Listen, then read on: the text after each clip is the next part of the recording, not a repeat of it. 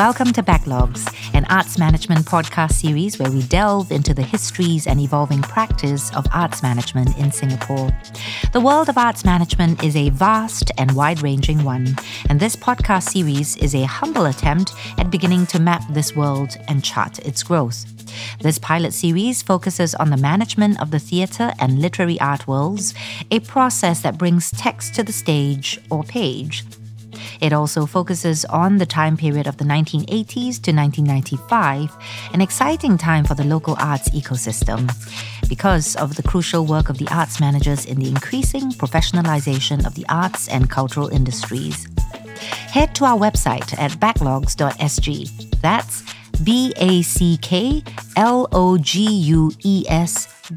backlogues.sg for more information and resources. In previous episodes of Backlogs, we explored the rise of a few English-language theatre companies in the 80s, groups such as TheatreWorks and The Necessary Stage. In this episode, we'll be delving into the histories of two other slightly different institutions. Firstly, the bilingual language theatre company known today as the Theatre Practice, formerly known as the Practice Performing Arts School, PPAS, and secondly, the Substation, one of Singapore's oldest and well-known multidisciplinary contemporary art centres. Some of our listeners who are already familiar with these names would know that both of these iconic institutions were the brainchild of Kuo Pao Kun. He's, of course, arguably one of the most prominent and pioneering artistic visionaries of Singapore theatre. Kuo was a playwright, a theatre director, a dramatist, an arts leader, and, of course, a recipient of the Cultural Medallion too.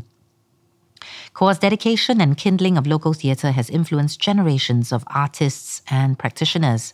For instance, he himself taught a whole generation of directors, including Action Theatre's Ekachai Krong Tam, The Necessary Stage's Alvin Tan, Asia and Theatre Research Circus's the late Mr. William Teo, and TheatreWorks' Ong Keng Sen. Many of Kuo's works have also entered the canon of Southeast Asian literature and have been performed by international theatre companies from across the world. We also very briefly touched on some of Kuo Pao Kun's history with the Substation in our conversation with Mr. Arun in episode 1. And today we're delighted to be able to speak with another arts manager who has worked closely with Kuo, both at the Theatre Practice and at the Substation. So please welcome Ms. Wong Han Juan. Thank you, Serene. Hi, Han Juan. Hi. I'm really excited to speak to you today. I think it's been many years since I spoke with you. You've been one of these stalwarts, I think, in arts management. I've met you in different contexts. Thanks. We'll obviously, for the sake of our listeners, we'll go through some of those as well. I'm excited to speak to you also because I think at points in time, we're going to actually speak in Mandarin. Okay. 舒不舒服？用华语来讲可能比较舒服，对吗？Yeah, I should explain that Han Juan is very effectively bilingual. And of course, in this episode, we're looking at the Chinese theatre in Singapore. We're also looking at the Substation. So I think there'll be opportunities for us to look back at the memories and 回顾一下，对吗？好。Let me give our listeners some history about Han Juan. Han Juan, you've had a prolific career as an arts manager in a number of theatre companies over the years. Can you run us through what the early years were like for you, how you began? Okay. Actually, I've always wanted to work in fields related to arts and culture. So somehow, when I went to see a performance by Theatre Practice, that time it was called Practice Theatre Ensemble. PTE. So, yes, PTE. So they did a show called 雷雨, Thunderstorm. It was directed by a very famous director from China. It was this play that I went, and they had this leaflet where they say they're going to recruit people for the ensemble. So there was this whole list of names, like stage managers, actors, and designers, blah, blah, blah.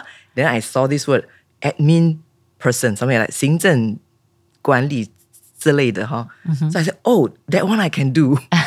Okay. Because I studied business management in business administration in university. So I thought, oh, this is something I can do. I wrote in to apply for a job. And what year was this? 1988.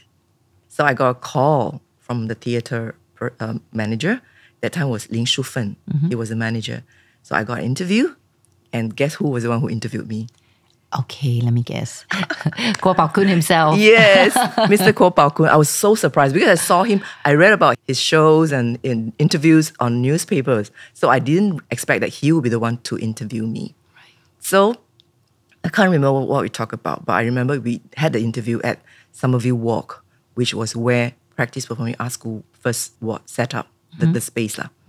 So I got a job, but somehow because the ensemble was not formally set up yet, and they were still kind of like need to raise funds, and the school was having a lot of classes, and I guess it was more generating more income. So I was put under the school, and I was working on more admin stuff, admin matters.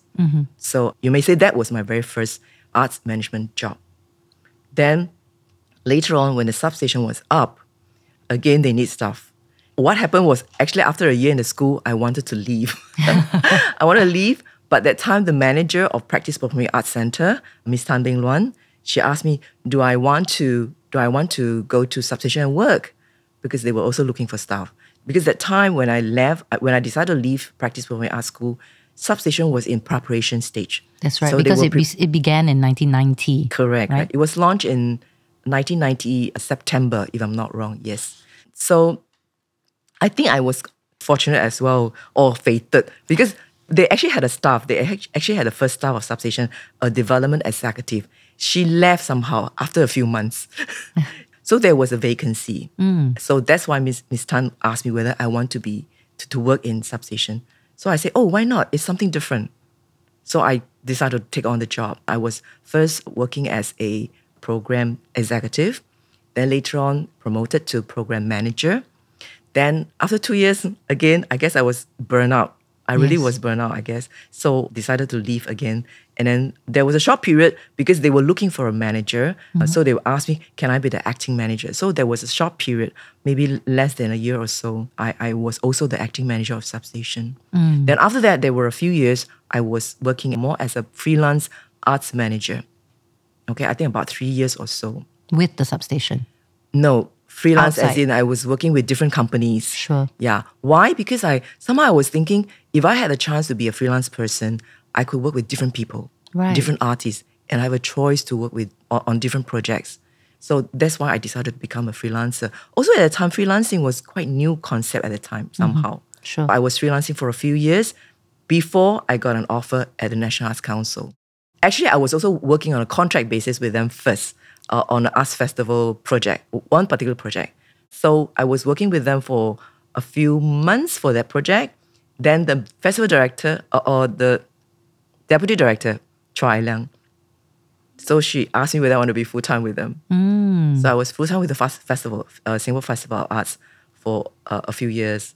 Then after that, I was on contractual basis also for NAC for different things, for the community arts, for silver arts, and long story. Also freelancing here and there. So basically my work in arts management encompasses like different kind of working models. It could be part-time, it could be contractual, it could be... Actually later on, I didn't really do much full-time already. Basically contractual or part-time. So yeah. Actually, these different models that you brought up are very real today as well. Yes, I think that there are a lot of young people who go in, they start out as freelancers. If they have a chance to get onto a full-time arts position, whether it's with an institution or with a theatre company, they try to do that. And then there's always a bit of flexibility going into a part-time mode or a freelance mode, as you say, to try and sample what is out there. Could you tell us maybe when you started in the 80s and the 90s, when this was a very new concept, what were some of the pressures that you faced that caused you to move into a contract situation or go freelance? What were some of the pressures that you faced? Okay, of course, the main pressure is financial position. Because when you do freelance work, your income is not stable. Because your job is probably a few months, and then unless you diligently look for projects, but then sometimes project can extend. Yes, that's true. So basically, it's unstable income. Yeah. That's the main reason. Of course, you do have other issues like your friends, they don't understand what is freelancing. They would think that you're being lazy.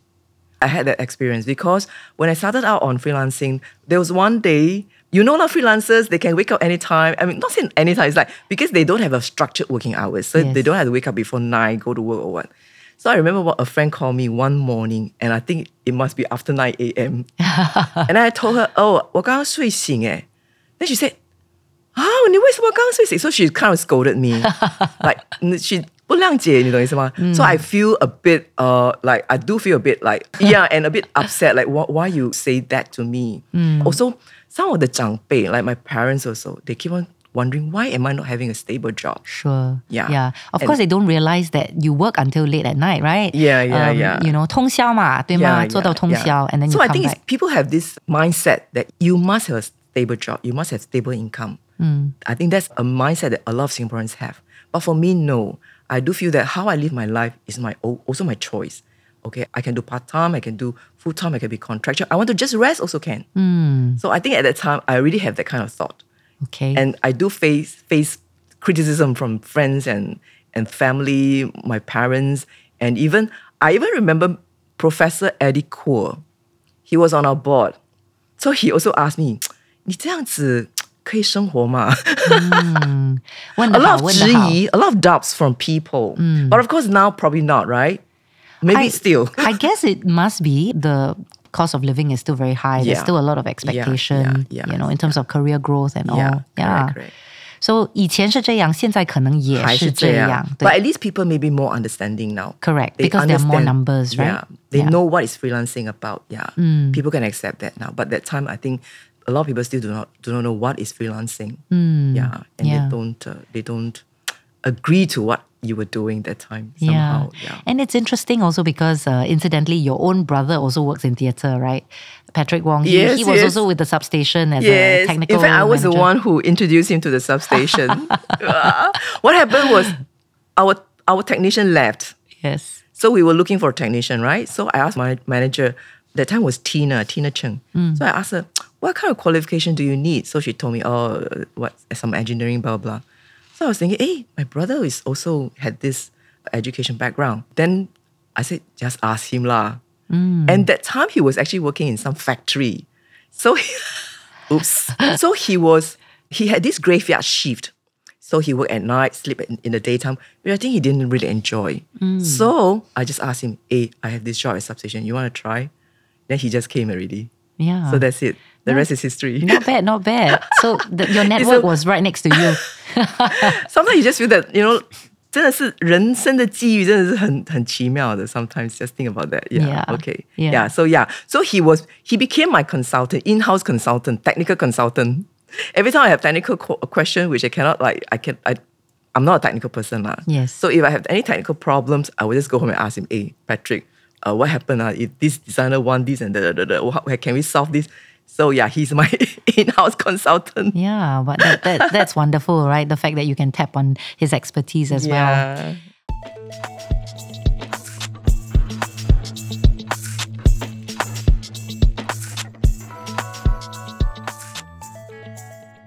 I thought it would be a good opportunity for us to also talk about the Chinese language theatre at that point in time.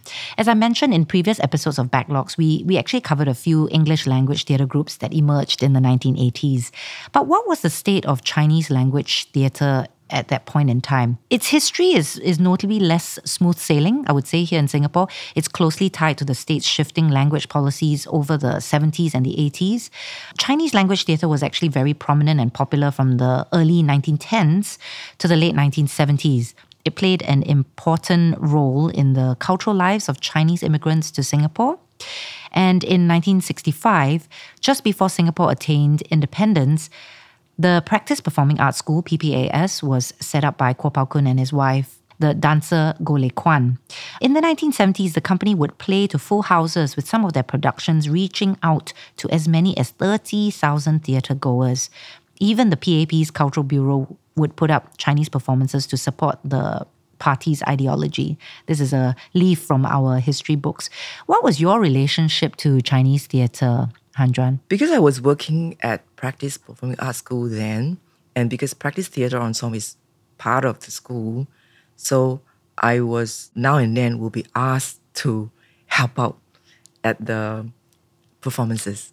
I remember the very first show that I helped out was Mama Looking for a Cat. Yeah. When I joined them, Practice Performing Arts School during 1988, they were already rehearsing. I remember I saw people like Sassy, Yang Shibin, a few of them at the studio rehearsing. Hong Yiping, Ang Yes, Yipin. Gay Pin as well, and Jian Hong as well. Yeah, if I'm not wrong. So, Sui Lin, New Zealand? one of the first cast, yes. Okay. Yes. I was asked to help out at the front of house for Mama Looking for a Cat. So that was my very first experience at a Chinese theatre performance. So we were at Singapore Conference Hall, and they actually built a three-sided stage with staggered seats. Yeah. So it's like my first experience doing front of house, and people were asking me, 这个位置坐哪里?那个位置坐哪里? I was like, oops, a bit blur. Yeah. So you, of course, later on you understand that you need to understand the show, whichever part of the work you are, you really need to know. For example, if I'm a front of house person, I really need to know what are the seats and where are the seats or whatever, that kind of thing. And anyhow, that was my first encounter. Right. Yeah. So before theatre practice, did you watch any Chinese Oh, language? yes. When I theatre? was in school, I told you just now that I watched Thunderstorm. Yes, that's right, Lei Yu. But even before that, I think I did watch a couple of shows. In fact, when I was in school, I was already involved in performing arts because I was in Nanyang High School. Every year we have this National Day show, and every class must do something. So I remember we did Chinese dance, sing songs, and what have you. Yeah. And I remember I also directed a play. Wow. So the early years really had an impact as well, right? In terms of your Sort of cultivating. build up some interest in the performing arts through all these activities in schools. Yes. Sure. We were talking about the state's shifting language policies, and in history books it talks about how there's an adverse impact on Chinese language theatre. This was mainly because English was replacing mother tongues as the main language of instruction in schools. And in 1979, the government actually started a campaign to replace Chinese dialects with Mandarin as the preferred mother tongue, with the former labelled as a problematic hindrance to communication between Singaporean Chinese of different dialects. This was despite Mandarin being a language with no innate connection with most Singaporean Chinese. Yeah. Additionally, the mass arrest of 1976 saw Kuo Pao Kun and his wife, Goh Lay Kwan, amongst others, detained for years under suspicion of being involved in a communist plot. This meant that Chinese language theatre practitioners became less active and perhaps a little bit more cautious. Productions also became less experimental and socially engaged. So compared to the growth of English language theatre, Chinese language theatre's audience numbers dwindled and there were fewer productions. So Han Juan, just now you mentioned Mama Looking for Her Cat. That was actually multilingual. So you had Mandarin, you had Malay, you had English. Dialects Yes. As well. Yeah, yes. Including Teochew, Cantonese, and correct. Hokkien. Yes. Would you say that was a landmark production? Yes. It is a very, a breakthrough as well in the theatre. Yeah. It received very good response, positive response from the audience. It's not just the language, I think, but it's also the content itself. Yeah. That everyone's looking for the same cat, and no matter what language you're using, it becomes a bit of a metaphor, right? What are we searching for? Yeah. But of course, the language part, I guess, you kind of build a 共鸣. 共鸣怎么讲? Empathy 是吗? As a common understanding. You can identify You with can it. identify. You identify. Oh, that's how we speak in the real world, actually. We speak in jumbo language. Yeah. Yeah. That's the Singapore identity, correct. right? And then I think the beautiful part about the play is about this mama and the Indian man, which was played by Sasi. They actually spoke different languages. Mama was speaking in Hokkien, but Sasi was speaking in Tamil. And yet they could can communicate. That's the wonder of it. Yeah. So I think that part also touched a lot of people's hearts. That real communication sometimes is beyond language. And theatre is exactly that, I feel sometimes. Theatre is also, it can be beyond language. You don't really have to understand the language of that theatre production, but you can feel for it. You can feel if you are sensitive enough and you're open enough. Yeah. You really need an open mind. Yeah. For me, sometimes I go and see Cantonese play. I don't really understand fully the language, but I can still appreciate. That's right. Or even opera. Yeah. The emotions is something that is fairly universal, and if they're able to touch you, right, they're able to draw you into the content as well. Correct. There was also a notable period in the 1980s, and that was the 1982 production of Little White Sailing Boat. That was part of the Singapore Festival of Arts in 1982, and it brought together 16 Chinese language theatre companies. This was written and directed by Kuo Pao Kun, with support from veterans like Tay Bin Wee and Loh Ing Sing. The production aimed to bring the groups together with the hope that the collaboration would raise production standards and a renewed interest in Chinese language theatre. Of course, this is because we were talking about how there was a bit of waning, right? There's a bit of waning interest in Chinese language due to the shifting policies. So following this production, a federation was set up as a sustainable platform for collaboration and to strengthen Chinese language theatre through sharing of resources and greater interaction. 4 combined performances were actually held in the 1980s. However, the younger audiences continued to shun Chinese language theatre, apparently finding it quite archaic and dated, and also the language a bit alienating. And apparently this federation finally closed in 1996. Do you remember anything about this federation, Han Juan, and how, audiences were reacting to Chinese language being in the theatre? I wasn't very involved in these few major productions by the federation, but I think I remember watching the Little White Sailing boat. Little White Sailing Boat. 小白船. 小白船. Yeah. It was really a quality production because you really pull in all the good talents of the Chinese theatre. So I think the audience response was also very good. So I suppose because everybody was saying that, Chinese theatre is dwindling, audience is dwindling because Chinese language is not was given less emphasis, right? Was it given? I feel like I remember this part of my life where I used to hear this song on radio. 小白船. 小白船当然那个是okay. folk song. 不过 also this one 国家要进步，语言要沟通。Okay. 就从今天起，大家说华语。Okay, I don't know if this was the year, but this song yes was very much part of yes. That radio era, memory. Yes, correct. I'm just wondering whether or not you remember that period at all. Yes.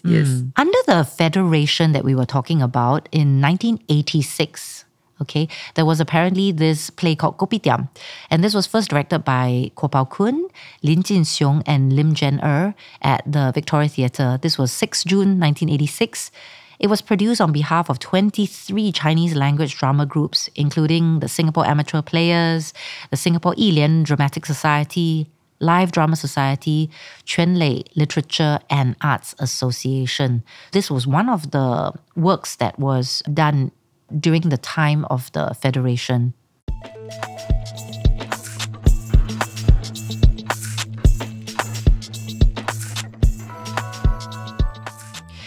In 1986, there was also the founding of the Practice Theatre Ensemble, PTE. Yeah, Han Juan, I was just wondering if you can share with us a little bit about the history of this PTE. So it was set up in 1986, correct? That's right. So it's actually under Practice Performing Arts School. So PPAS. it wasn't, PPS. So it wasn't formally registered yet that time. It was under the school because the school was running classes, dance classes, theatre classes. So I think the school make a bit of money, which can support the operation of the theatre ensemble. So I remember the first group of professional actors at the ensemble, including Gay Pin, Ang Gay Pin, De Liang, Zhu Xiu Feng, yes. That's a Channel 8, one of the Channel 8 veterans. She became a TV actress. And also Lim Jen who was more the director, the scriptwriter. So these were the few full-time members of the group that time. And they also had a theatre manager, Lin Shufen. Oh, yes, that's right. Lin Shufen was the manager at the time. That time. And there were also some other members like Go Guat Kian, Yue Yue Juan, correct. Yeah. And Lin Tianfa. Too many names already. There could be some more part-time, or I would not say part-time, how to say? Yeah, part-time basis. Yeah, the part-time members that I have was Johnny Ng, Huang Jiaqiang. Yes. Right? Yeah, they are very regular part-timers. Correct. with theatre practice. The other name that you mentioned, Yang Shibin. Yang Shibin, correct. Yes. Yeah, correct. Yeah. Yeah. Okay. The Practice Theatre Ensemble actually came together as a bilingual, semi-professional theatre troupe. It allowed company members to train and further develop their artistic skills. In 1997, it was later renamed to the Theatre Practice. So this is the name that we now know. And the first public performance of PTE back then was a Mandarin production of Fire Raisers by Max Frisch, translated and directed by Kuo Pao Kun himself as well. Looking at the highs and lows of the 1980s and the 1990s, Chinese language theatre would then see a resurgence in the new millennium with companies such as Toy Factory and Drama Box turning full-time in 2000. And some of the names that are associated with Toy Factory Theatre Ensemble at that point in time would be the current artistic director, Goh Boon Teck, right? And I think also Chinese actor, and I think he's a TV anchor now, Jeffrey Loh, right? These were some of the original ensemble members of Toy Factory. And some of the names associated with Drama Box, Xi Juhe, would be Kok Heng Luan, Raymond Leong, Wong Chi Wai, set director, as well as Li Shiju, some of these names as well. Han Juan, you've worked with some of these companies before as well. Yes. Yeah, tell us in what capacities. I work with Toy Factory, yes. Not Drama Box. Not with Drama Box. Not with Drama Box. Yeah. Toy Factory. So I was actually working with Toy Factory on their very first musical, I Have a Date with Spring. 我跟春天有个约会. Yeah. Is that the one with Sharon Au? Yes, that's the one that she premiered. Okay. No, her debut. Her debut on stage, yeah. And 脱颖而出是吗？对 yeah, 脱颖而出. Because after that, she was recruited by the TV station, yeah. So they were actually celebrating the 5th anniversary, Toy Factory. So they decided to do this musical, Mandarin musical, I Have a Date with Spring. So I was invited to be the producer of the musical. And then I remember we did open auditions. So Sharon Au was the last person to come for the audition. Oh, yeah, okay. It's quite drama. Was this your first time being a producer? Because before that, you had been a program executive, you had been the acting manager at the Substation and things like that. So it looks like you went through many different roles. Correct.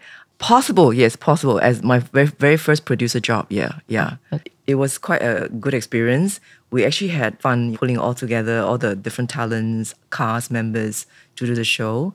And we also went on TV to promote the show. Yeah. And the show was actually held at Drama Center, the old one, the one at Fort Canning.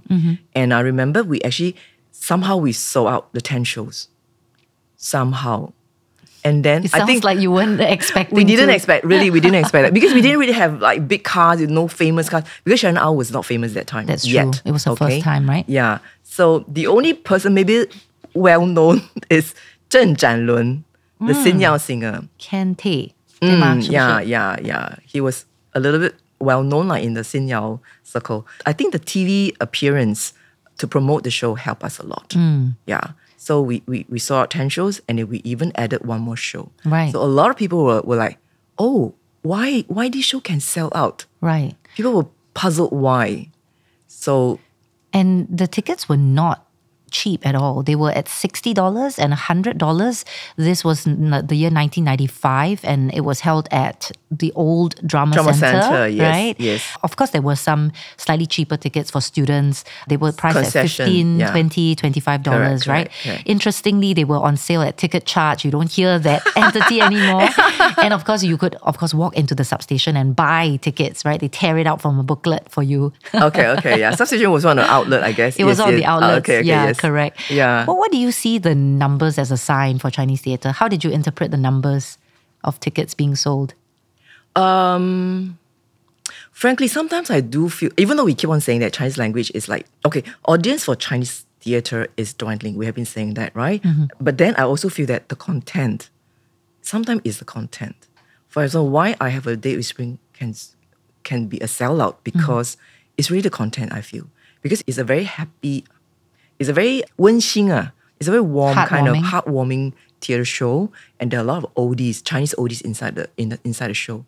And then, of course, it talks about love between the sisters, the sisterly bonding between them.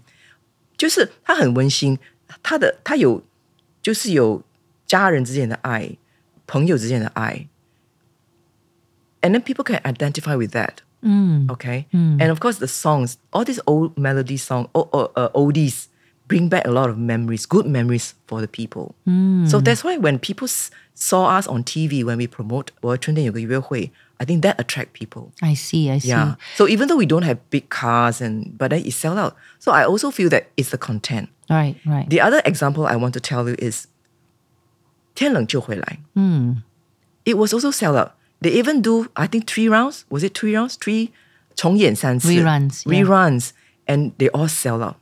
Because of Liang Wenfu, the girl, I mean, I have to say that is the main selling point lah. But also the story is incidentally also written by Raymond To, Tu Guowei. Yeah, Raymond To is the playwright for 都是很温馨的戏, you know. It doesn't show you very big, major, 它没有大起大落的情绪. 对. So it doesn't, in a way, it doesn't force you to be very uncomfortable, 会吗? Yes. So 就很温馨, and then people can relate to that. And I think people like that. Yeah. 你说的那些歌曲, the songs that you've mentioned here, that I suppose makes us think about the popular culture at that point in time. Exactly. Also, yes. 是不是跟新谣的时段有一些的关系? The rise of 新谣 in Singapore in the 80s. 新谣 was very flourishing during the 80s, I think. During the 80s. So a lot of schools, students were engaged in 新谣, writing songs, even form their own groups. Actually, when I asked around some of my friends, I was very surprised. They all have a group before, or they write song, or they sing song. So they have that part of experience and become a good memory for all of them. So 新谣 was, to me, it is a collective memory for a lot of Chinese language people. So I think when you go for example, you go to 天冷就回来, this musical, I think a lot of people go there because of the nostalgic feeling, the atmosphere, and the songs that bring them good memories about that period of time when they can write their songs, express themselves. Yeah, sounds like that there was some kind of parallel growth at that point in time as well that they could ride on as well. So 天冷就回来, the English title, which some of us may remember, is If There Are Seasons. And certainly that one has been rerun several times by the theatre practice.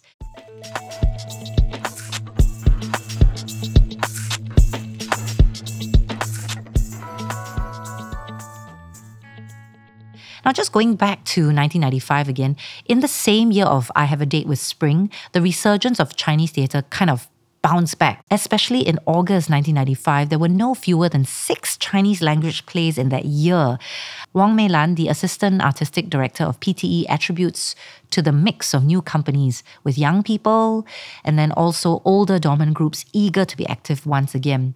For example, even in the schools, this was a new thing. In Nanyang Junior College, the Chinese Society alumni staged its first performance that month. There was also a new youth drama group of the Hokkien Hui Kwan. It had its debut performance in July. And then with a more established or older group, the 22-year-old Singapore Broadway Playhouse staged The Land of the Forgotten Soul. And you had the Arts Theatre of Singapore, formerly the Singapore Amateur Players, one of Singapore's oldest Chinese drama groups, staged a children's production in September. Mr. Koh Chong Chia, chairman of the Arts Theatre of Singapore, attributes it to the booming China economy as well, bringing along a recognition of the importance of Chinese language, and therefore that cast a bright light on Chinese theatre. This is kind of really interesting because some of the developments in the theatre practice, PTE, PPAS, actually led to a resurgence and the burgeoning of new groups like Toy Factory, like Drama Box, but also contemporary dance like ECNED, and puppetry, the Finger Players, 十指帮, and from the Finger Players, also Paper Monkey. So it's quite an interesting time because it almost feels like that work in the late 80s and 90s that Pao Kun and the theatre practice was doing kind of jump-started a bit of the interest in developing work that had a bit of a Chinese base. Yet, differences between Chinese theatre and English theatre perceived by audiences then also reflected the sold-out audience sizes. Chinese theatre perceived to be more conservative or less dynamic was unable to command a sufficiently large audience base. PTE would draw about 4,000 people a year to its productions, and a popular English theatre company like, say, The Necessary Stage would expect to attract as many as, say, 10,000. So that really showed you how the language policy and the development would impact the growth of language-streamed theatres here in Singapore. Yeah. I have a question for you, Han Juan. What were the conditions like when you started to work? And I'm referring to at the point that you joined. For example, in 1986, Practice Theatre Ensemble was founded. It was a bilingual semi-professional theatre troupe. This allowed the company members to train and further develop their artistic skills. And in 1988, Practice actually moved into Stanford Arts Centre under the National Arts Council's Arts Housing Scheme. So since you joined in 1988, what was your experience working from Stanford Arts Centre? What were the conditions like? Actually, I was with the school, but I will always be roped in to help with the ensemble performances. I remember they were doing this tour. There I met the prince. 我要上天的那一晚, 是吗? 我要上天的那一晚. Okay, there I met the prince, which was very popular. I remember they toured to many schools. I had this vivid memory that I have to help them carry the speaker. Wow. Yes. Wow. And I cannot imagine Hard how labor. come I can. Now that I recall, it's like 那个时候我这么壮, now I cannot do already, of course. So yeah, I had that memory, carry the speaker ourselves. So you can imagine how hard it was at that time. Yeah. We have to do, one person have to do a few things. Right. Yeah. Multitask. Yeah. But you see, I was officially the school staff, but I still had to go and help the ensemble. And I also remember we had to go and give out flyers at the street. Publicity and arts yes, marketing. Yes. So that's why some people cannot tahan this kind of thing. Especially if you're a grad, especially you say, why am I doing this thing? Standing on the road and give out flyers. Yeah. In the arts community, we have this term, sai kang. Yes. Menial labor or well, the direct translation is shitty work, right? Yeah. Then the other thing I can tell you is, at the time, my manager, Shu Fen, he even told me, he told me jokingly, but I was like, He said, 下个月薪水不懂怎么办. I was like, Next month's pay, I don't know how. Yeah. The literal translation, meaning that you might not get paid the next month. Something like that. It's like, oh my God. It's like, I think he just meant to it's a casual remark to me. Maybe just he doesn't mean to scare me or what, I guess not. But because I was like young and, new stuff there, I was like, So you're really So like living it was from tough. hand to mouth. Correct. So for the company, the school, running the ensemble as well, I think financially we are quite difficult. We have to raise funds all the time. And I remember we have a few board members. They were very, very kind to us. They are very supportive. Sometimes they were really like our bank like that. It's like, if we need money, I think they will just call, my manager will call them and then a check will come. Ah. Yes, So we the have board very members good. were the We really ones have who very were- good, how to say, 天使, angels around us. Right. They're not there to be famous or what. They just support us for the sake of supporting the arts. Yeah, there were a few board members. They are like that, you see. Right. So we were quite fortunate. Okay. Yeah, so that was roughly the situation. Okay, so there's financial Financial, challenges. we also manpower. We always lack not enough manpower. So like you said, saikang lah. Every day I have to do everything. Yeah, I remember I have to design the flyer sometimes. I'm not a designer, okay? Can I ask you about 1994, where Love Abides? You were the company's publicity manager. Is this where you had to do publicity? You had to design flyers? What was the experience? No, I was not the publicity manager. I was freelancing. Okay, when I was freelancing, I did quite a lot of work for Practice at that time because I think they didn't have a manager. Very difficult to get a manager. The manager came 1 week, then left. Yeah, I remember that. Why was it so difficult to get a manager? I think it's really because it's really a thankless job. You have to raise funds, you got to do everything, and then because short of manpower, it's really tough. It's really tough. I remember we had a manager, was it Pei Hui, Tan Pei Hui? Okay. She was probably longer. She stayed a bit longer. But if you had somebody that maybe not from an arts background, they probably can't stay too long. So yeah, I remember this guy, he came just 1 week and he left the job suddenly. So for a few years or so, they don't have a manager. Right. So I was employed to be the production manager or the producer. So during my freelance years, I do quite a lot for Practice Theatre Ensemble. Because at the time, Bao Kun was very active also. Other than the major productions, he also did shows for the Arts Festival. And also that time there was this Chinese Culture Festival by the SPH, Singapore Press Holdings. So I think Bao Kun was also very actively involved with the planning of the program. So he also brought in Chinese productions like 太平天国、李国修的那个屏风表演班、Stand Line. So a lot of these shows, I was doing either project management or I was a producer. I see. Yeah. So you worked very closely with Bao Kun at that Bao Kun point. and theatre practice. So with Love Abide, I was the producer or the publicity. I can't remember now. I think you were doing company's publicity at that point in time. Okay. Yeah. yeah. Sometimes I would just do publicity if they have the production team already. So I'll just do publicity. 好辛苦哦. You had to do a lot of things. It sounds like the one thing that sustains a lot of the arts managers, and even probably today, is passion. Right? Yeah, I think it's the interest in arts. And the good thing is because we kind of start from scratch, because we also did, all the stage management, because I think I also did stage management before for the school production. The school production, the end of the year where all the kids went to stage to perform. I was also stage managing those shows. So because we learn, we start from scratch. So we pick up the skills along the way. Yeah. So in a way, if you ask me to stage manage a show, I can do that too. Not my forte, but I can do. But you can do it somehow. So publicity, I can do also. Just hantam, as they say, right? Just do.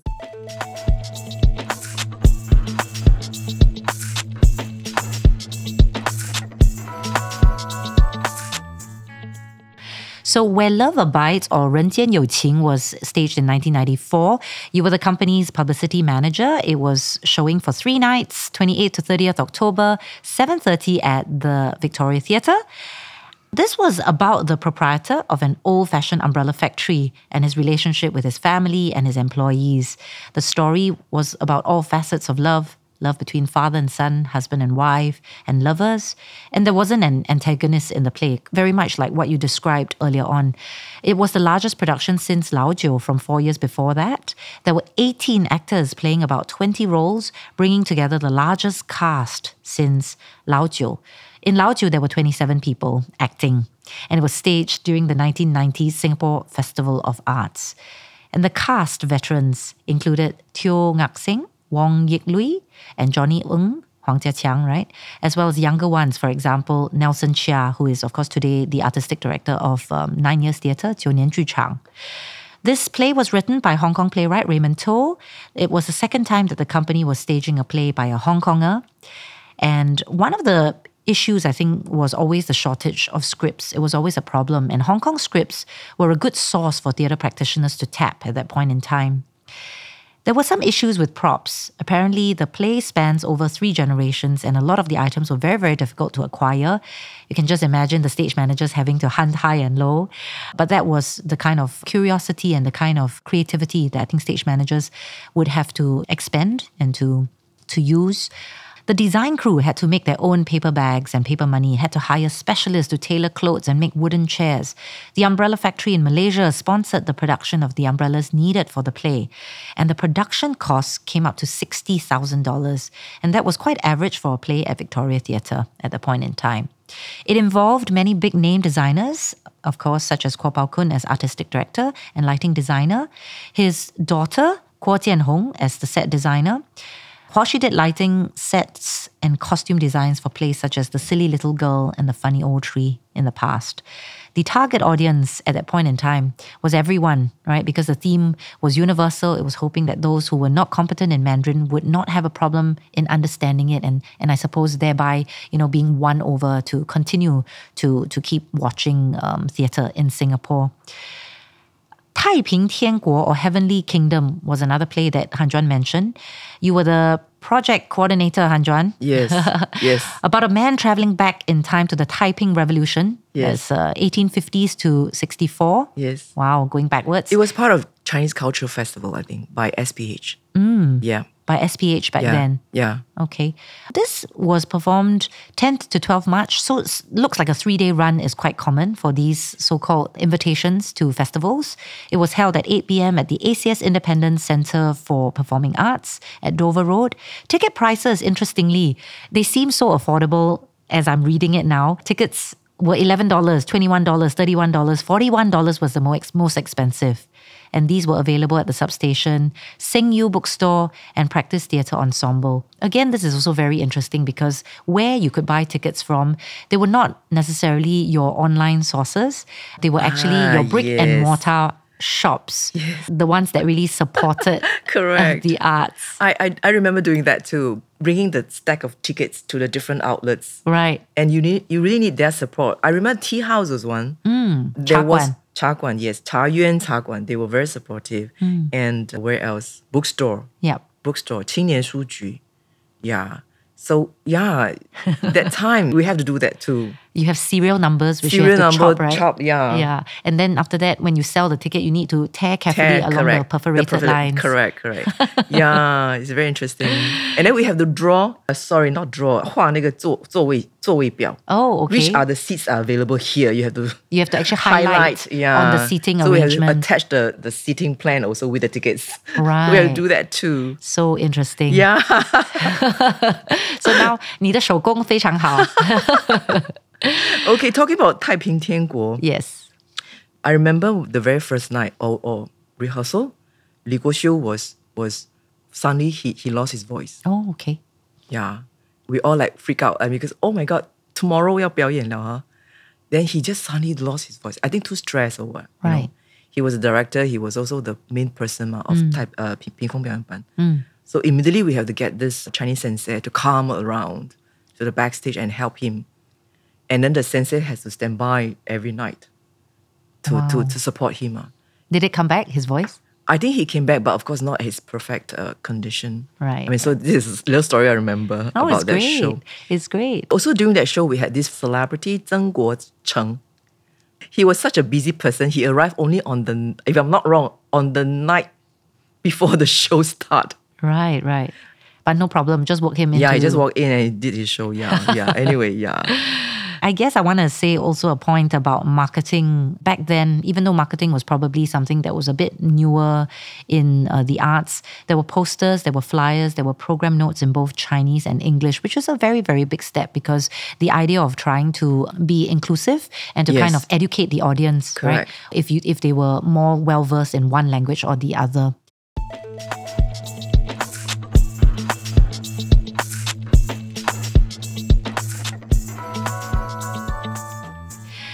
I would like to also speak a little bit about Mr. Kuo Pao Kun's vision. Now, of course, listening to how a lot of people referred to him, right, was always in a very respectful way, Guo Sheng, right? Yes. Because obviously he was teacher, right? He was a teacher at PPAS and so was his wife and things like that. But also this came out of a real deep respect for his beliefs and his artistic vision. In 1985, as far back as that, he had a vision of an arts center that would be accessible to all forms, artists and cultures. And this was, of course, as we now know, it came to pass as the Substation. The following year, 1986, 45 Armenian Street was allocated under the Arts Housing Scheme to the Substation. We spoke in an earlier episode with Tisa Ng about this.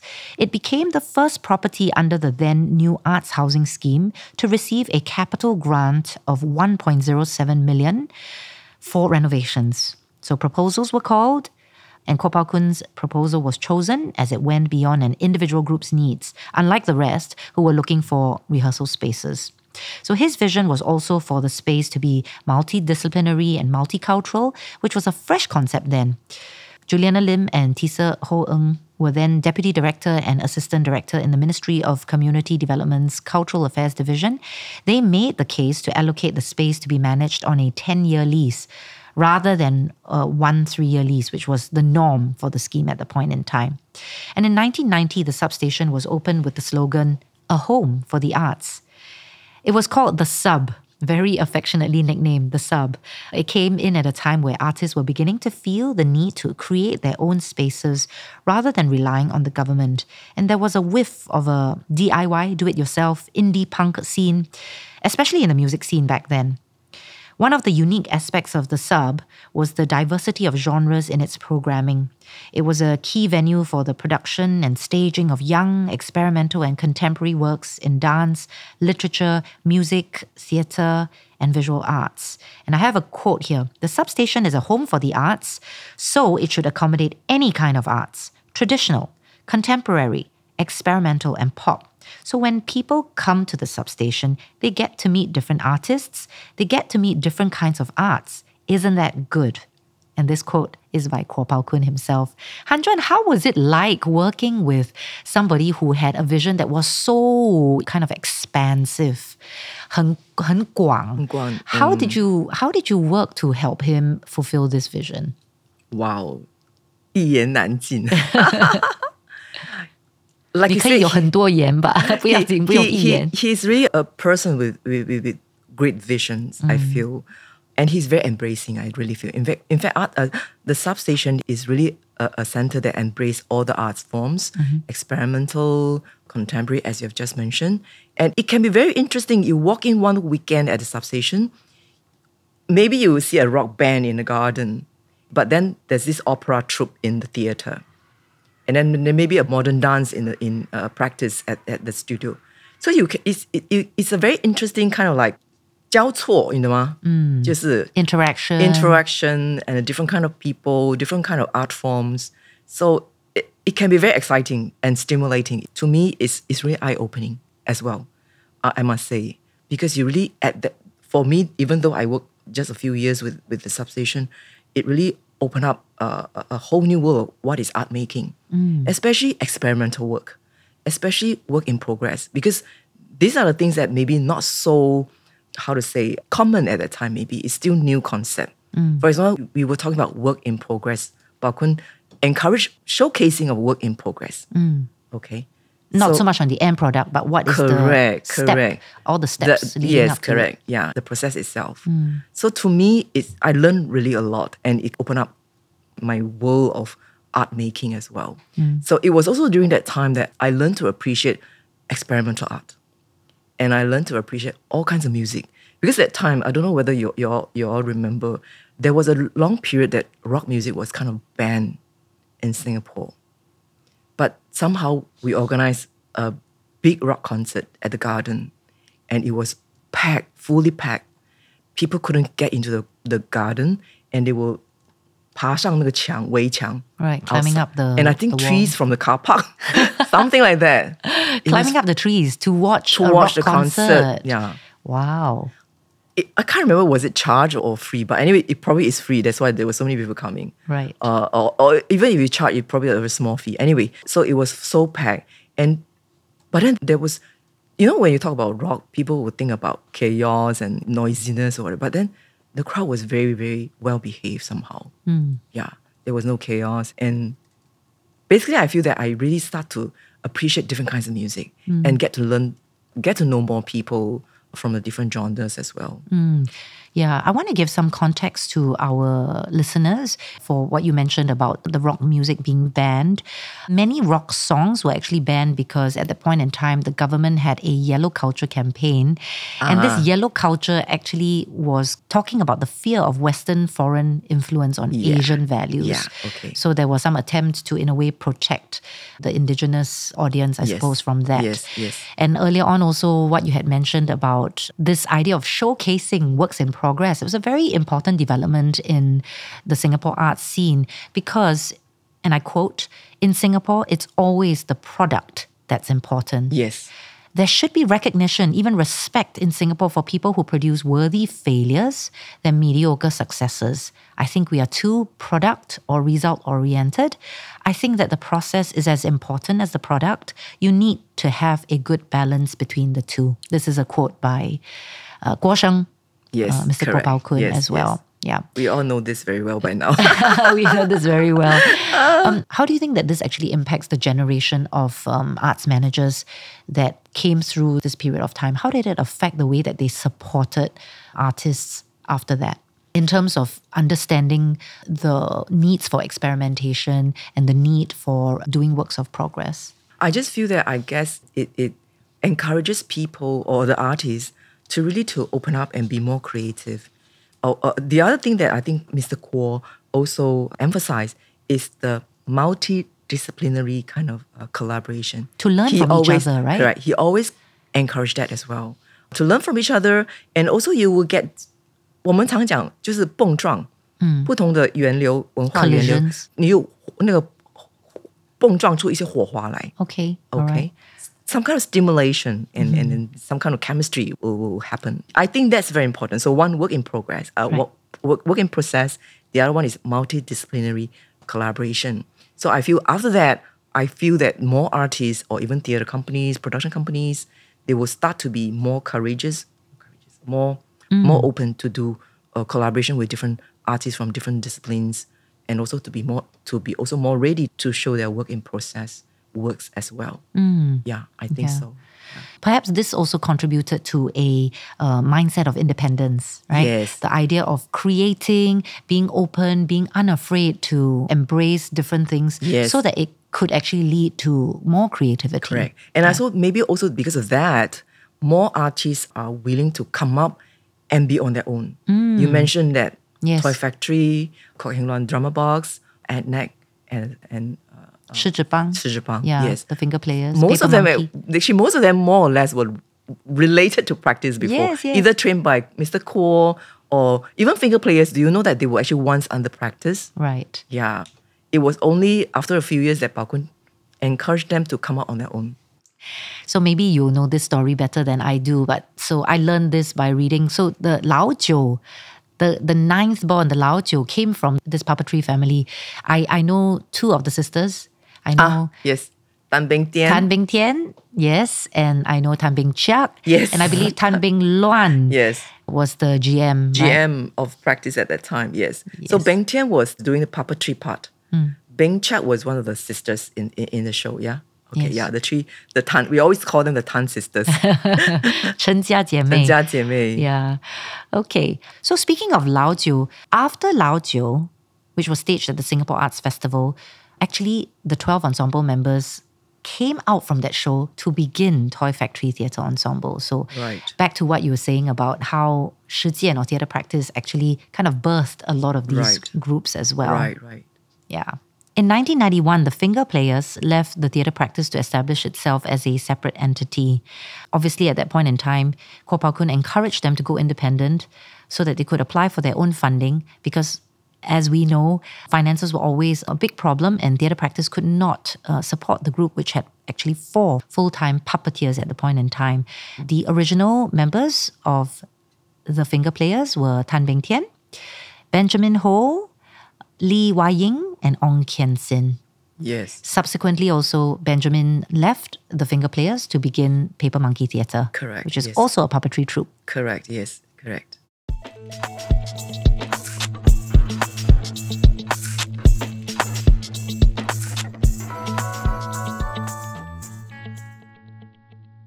Han Juan, I'm going to take us to a quote by T. Sasitaran, who succeeded Koh Pao Kun as the AD for Substation. And he said this before: in a time where performing spaces were limited and mostly managed by the government, the Substation, which was led by artists and for artists, was a tremendous leap of imagination. Do you agree with this quote? Yes, of course, yes. But yet it was so difficult, right? The Substation was always having to fundraise, for example. Correct, yes. Yes, you're right. So was it worth it to have an arts space led by artists, for artists, and yet have to struggle with the whole fundraising aspect? I don't really think it that way. I mean, to think whether it's worth it or not, it's really part of the package, I feel. I think when you do arts, it's you just have to be prepared that it's going to be a hard life. Unless you do commercial arts that sells very well, okay?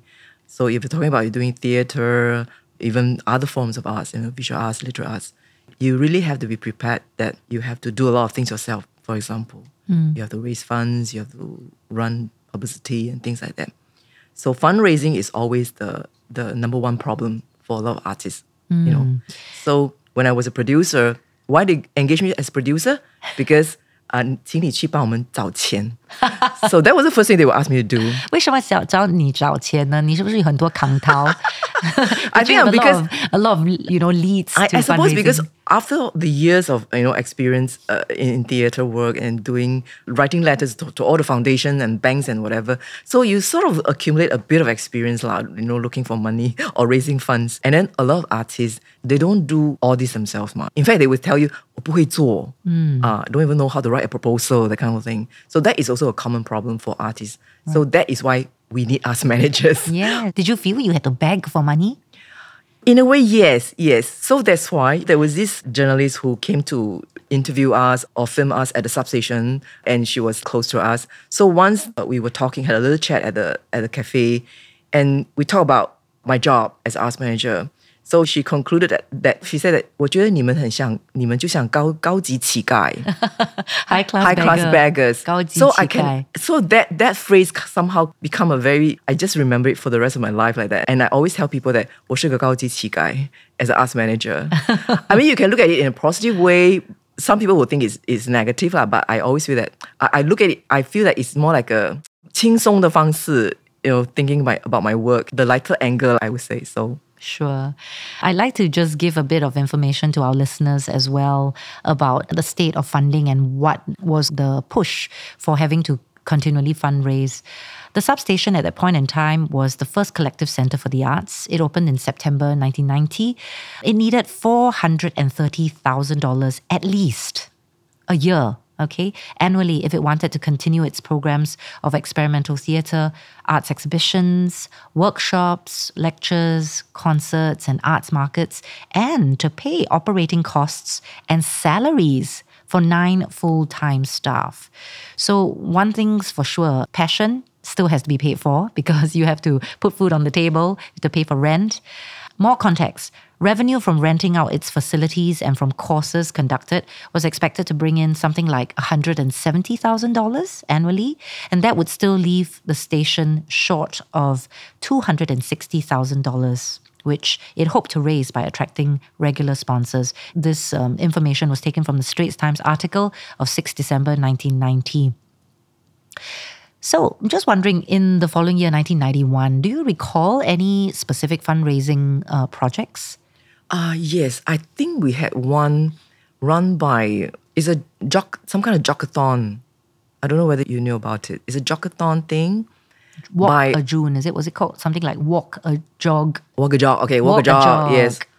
June 1991. Okay, that was, I think, run by the volunteers. Oh. And I remember it was led by Valerie Tay. Oh, okay. Yeah, she was the head volunteer.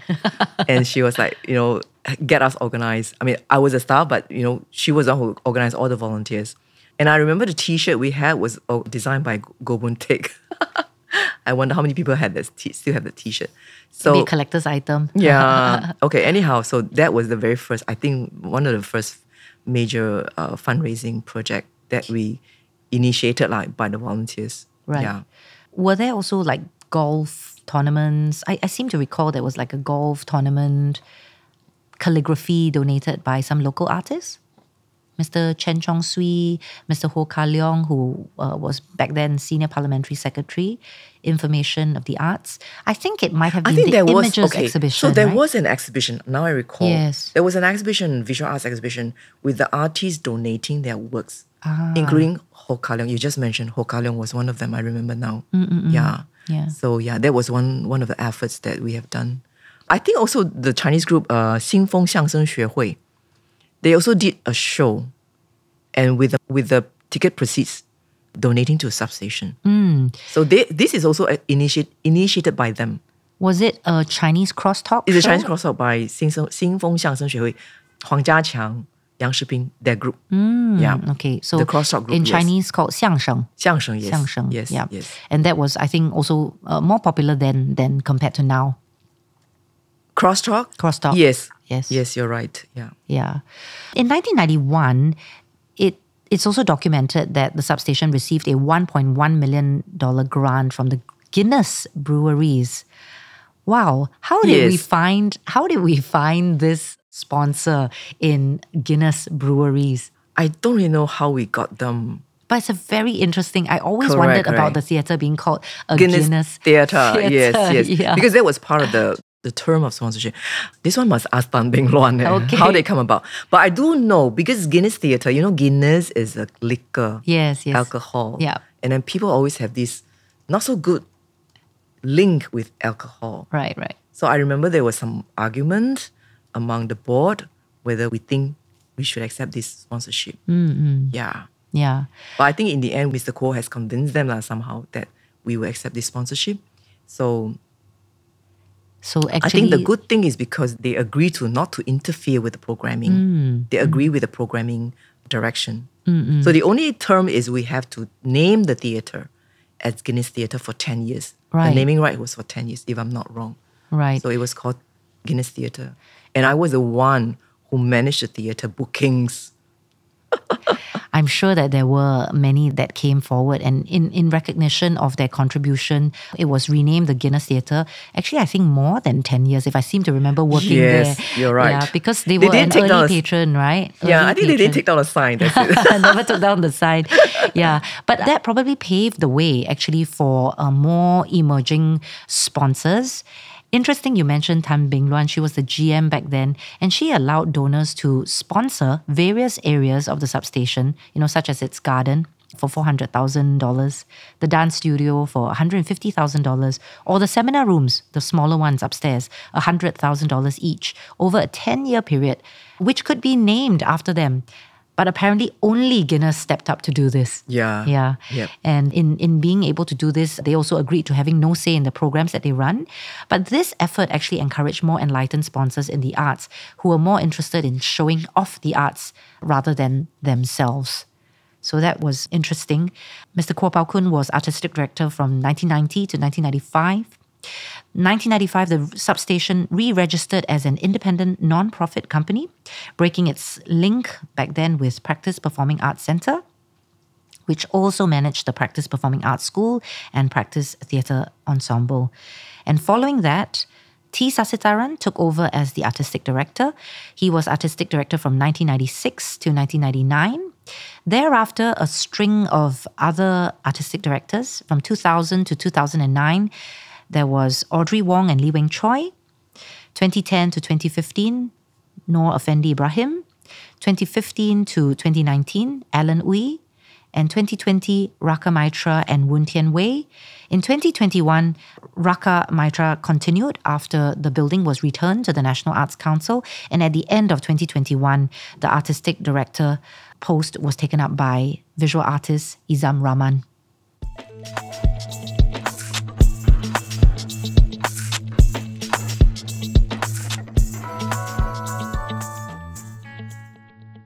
So, in one of our earlier conversations of backlogs with Mr. Arun, he mentioned how Mr. Kuo Pao Kun appreciated having him around because of his critical acumen as a manager.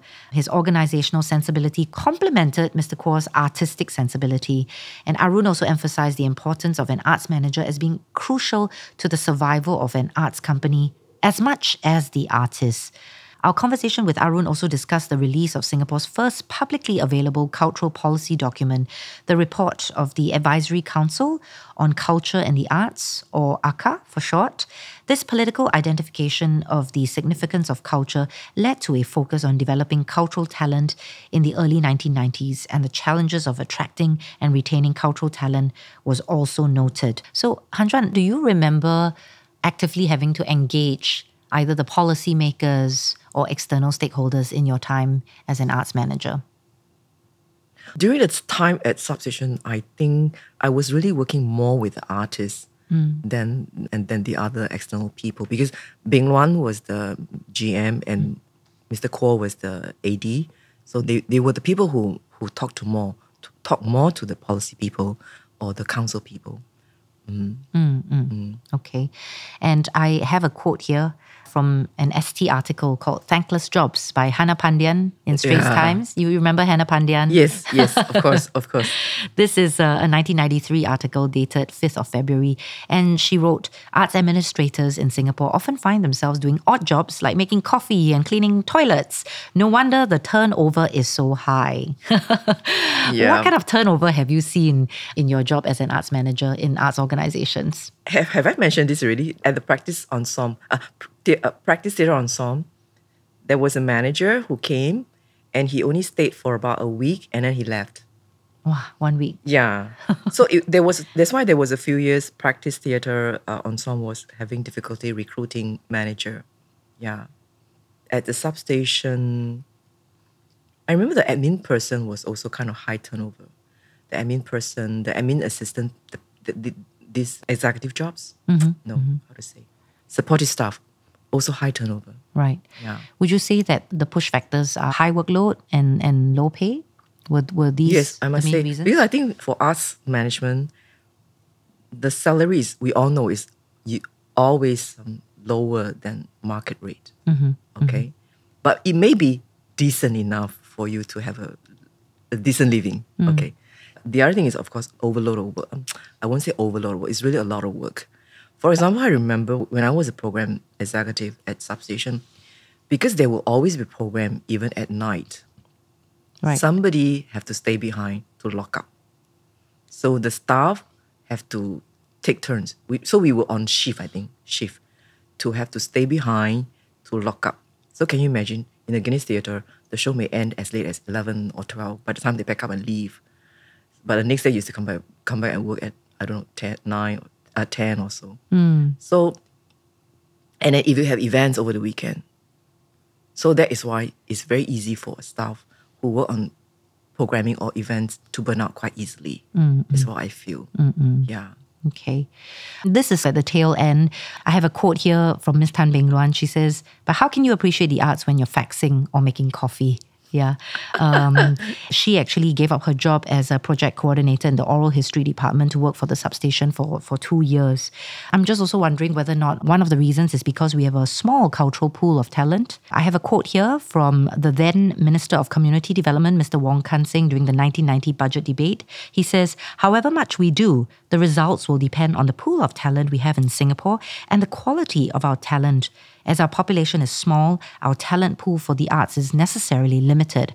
Furthermore, those who were talented in the arts may not want to pursue an artistic career, preferring a more financially rewarding one." Yeah. Yeah, I think that's very true. Partly because we have a very small population. That's why the talent pool is small. Talking about arts managers also, I always feel that arts manager is very tough because it's really more artist manager. Manager. You manage the artist. Right. You manage the artist, you manage the actors, the director, as well as designers. And yeah. Okay. Also, I feel that arts is a unique product. It's really a unique product. So there are challenges to so-called market the product or to even manage this product, these arts. So I guess that's why very few people will want to take up the kind of challenge to go into arts management. But I suppose now more and more, there are more and more people are aware of this profession, hopefully also more passion in this job. And also we have training courses on arts management. So hopefully we have better qualified arts managers, not like us. We are actually on the job training. On the job training, yeah. It's quite telling when I look at some of the older quotes from articles. Mr. Tay Tong, who was then TheatreWorks' then administrator, said, "You're not going to be the limelight. There's no glorification, no adulation. You have to get your own satisfaction." Correct, yes. You really have to have that passion in arts in order to go through all these hardships in your work.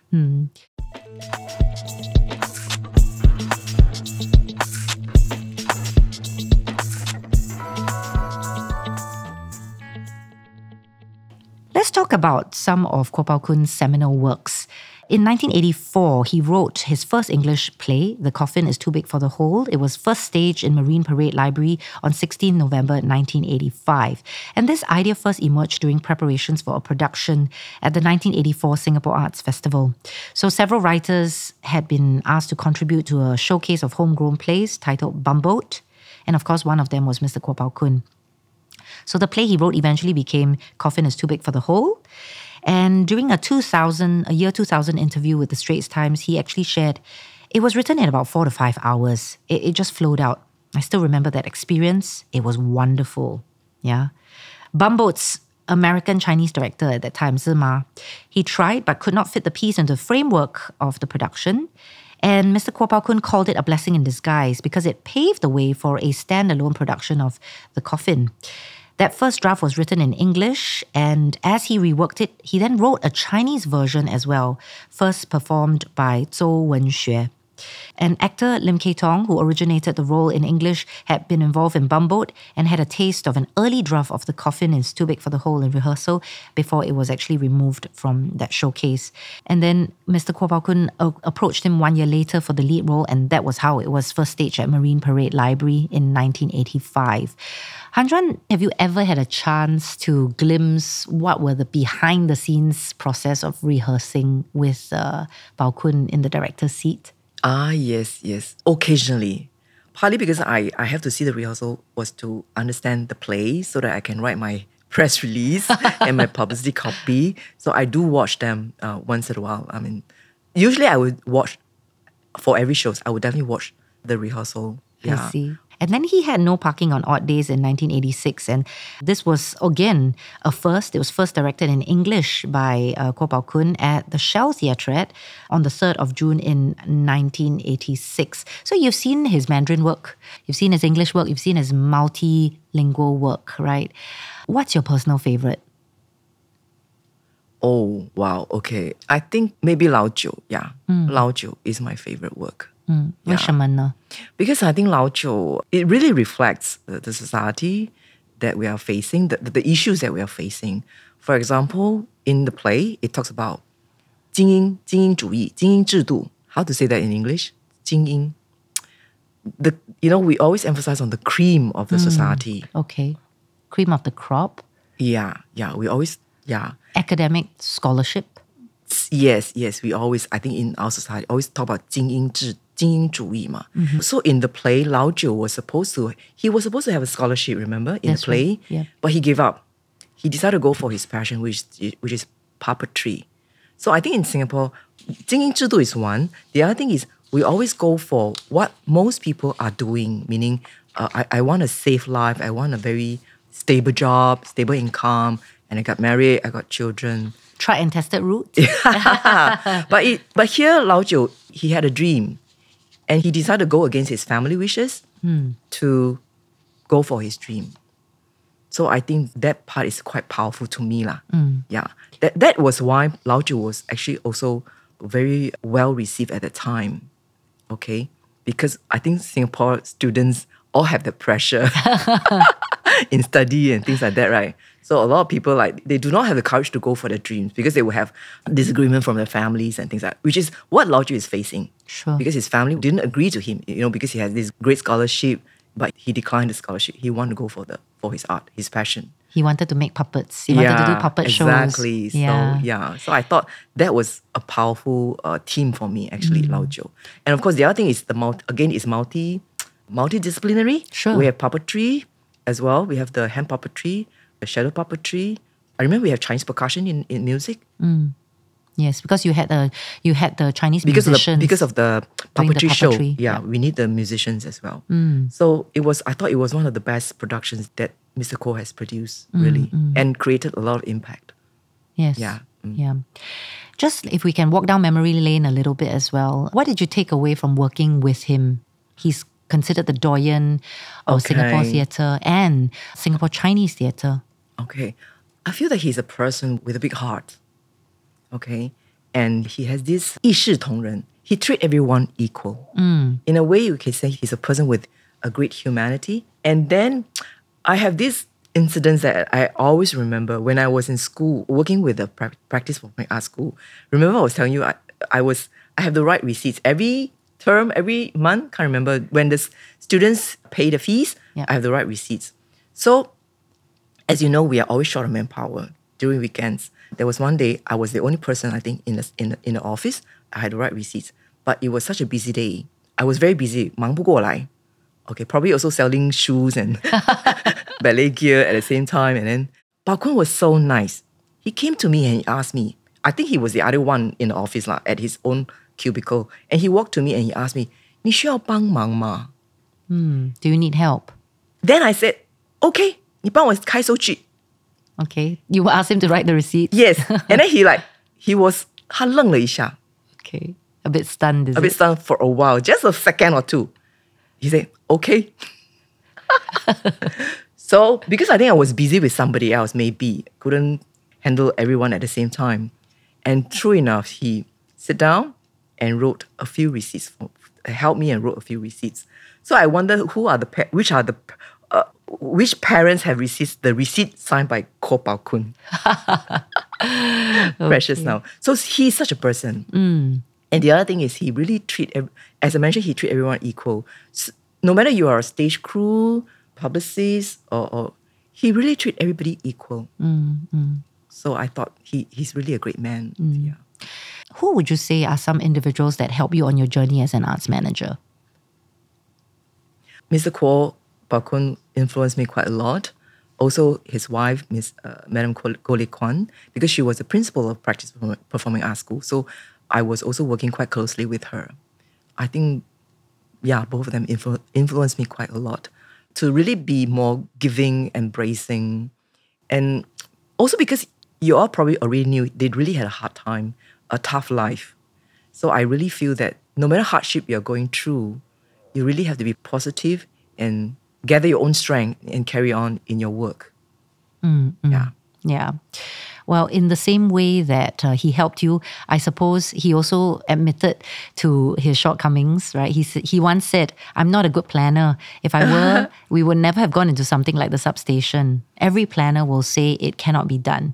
It never left my mind that the Substation could end any time before the thing was launched. We just went on knowing that the next day or the next week could be the last. Yeah. Yes. So in a way, it's this spirit of let's just try it first. Let's try, Yes, and then exactly. if it can't be done, then we'll find out. Yeah, let's just try, because if you don't try, we don't know. Yes. Okay.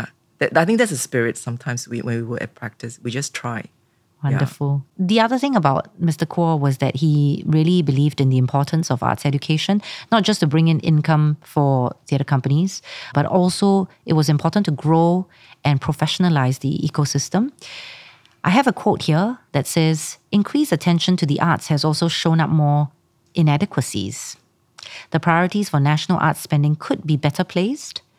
To compensate for neglecting of the arts for too long, a comprehensive national arts education scheme for the young and the adult population would ensure the rapid growth of a massive, well-informed audience.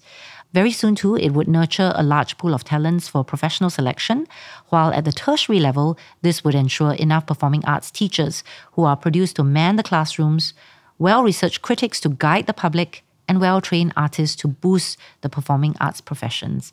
This was made in a speech in the 1990s as well. So I think goes towards what you had suggested, that he was a man of vision, he had a big heart. And in some sense, would I be right to say that he was a bit of a mentor to the arts managers of those times? Yes. I think he's a mentor to not just arts managers, but a lot of artists. And we always have this word for his influence. We always say that we have been Paukunized. Have you heard? No, never. Okay, me, Heng Luan, we always say that we are a generation of being Paukunized already. So we are influenced by Pao Kun, Mr. Kuo. Sorry, I keep on calling him Pao Kun. He's so close to me. Yes. I think that is why we have more arts groups after the initial years of the Chinese theatre, the practice theatre. We mentioned Drama Box, Toy Factory, Finger Players. I think they are all influenced and inspired by Pao Kun. His spirit of pursuing your dreams and overcome all your hardships. And Would you have any advice for up-and-coming arts managers? Find a reason to stay on the job. Find a good reason. Whether it's for the money or for the arts or the AD that you admire.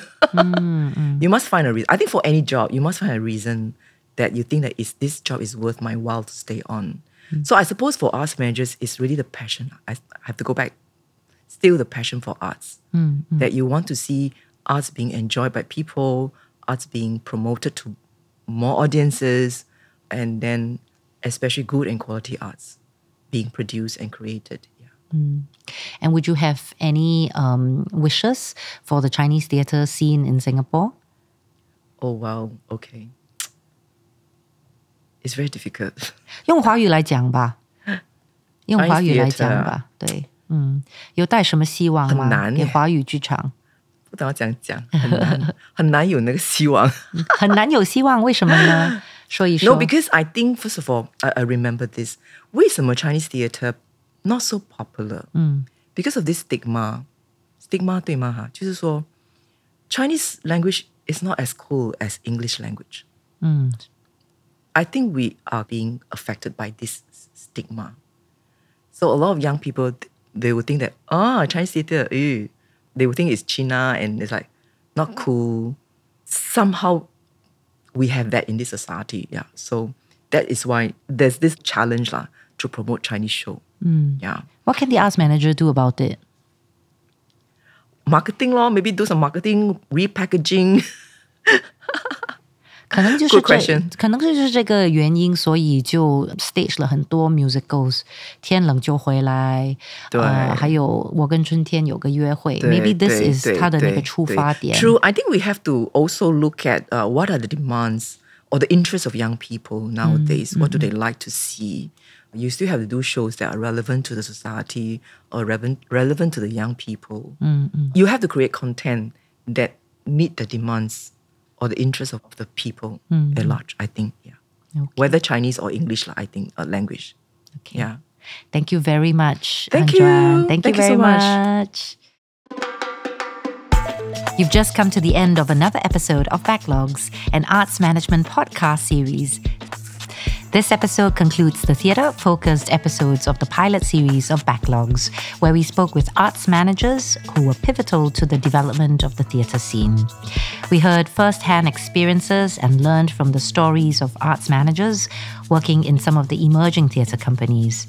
Goh Su Lin and Clarice Ng of The Necessary Stage, Lucilla Teo of TheatreWorks, and Wong Han Juan of the Theatre Practice and the Substation.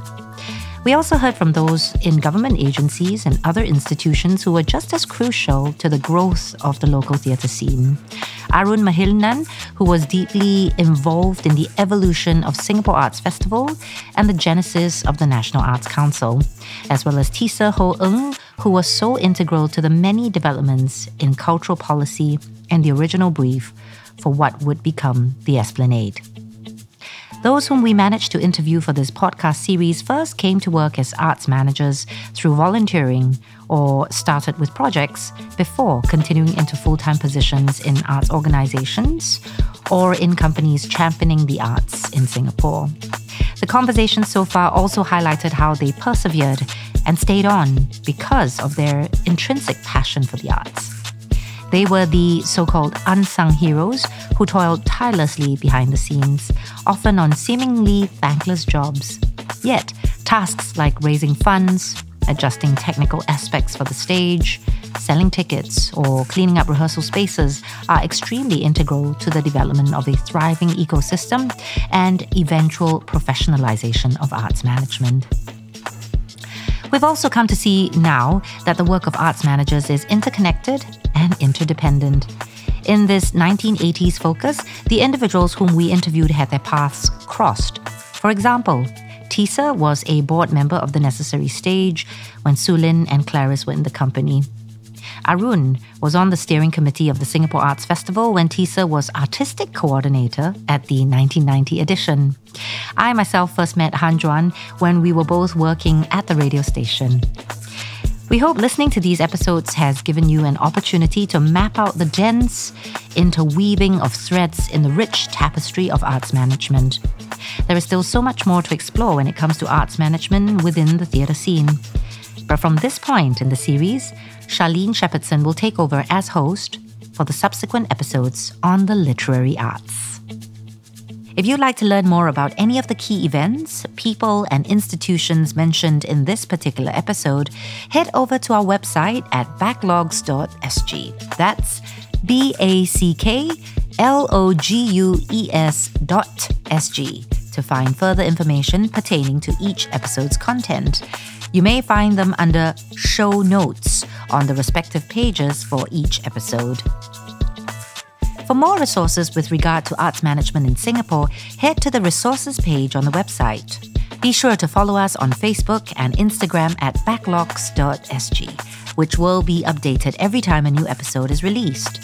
Share your comments with us by tagging us at backlogs.sg or using the hashtag backlogsSG. If you've enjoyed what you heard today and would like more, do support our fundraising efforts. We are raising funds to support the operational costs of manpower, equipment, and resources in order to keep this podcast going. You may find the donation link on our website as well as our social media channels. This first podcast series is presented by Centre 42 and Singlet Station, together with researchers Dr. Ho Soo Fen and Dr. Cheryl Julia Lee. It is supported by the National Arts Council Singapore. Thank you for listening.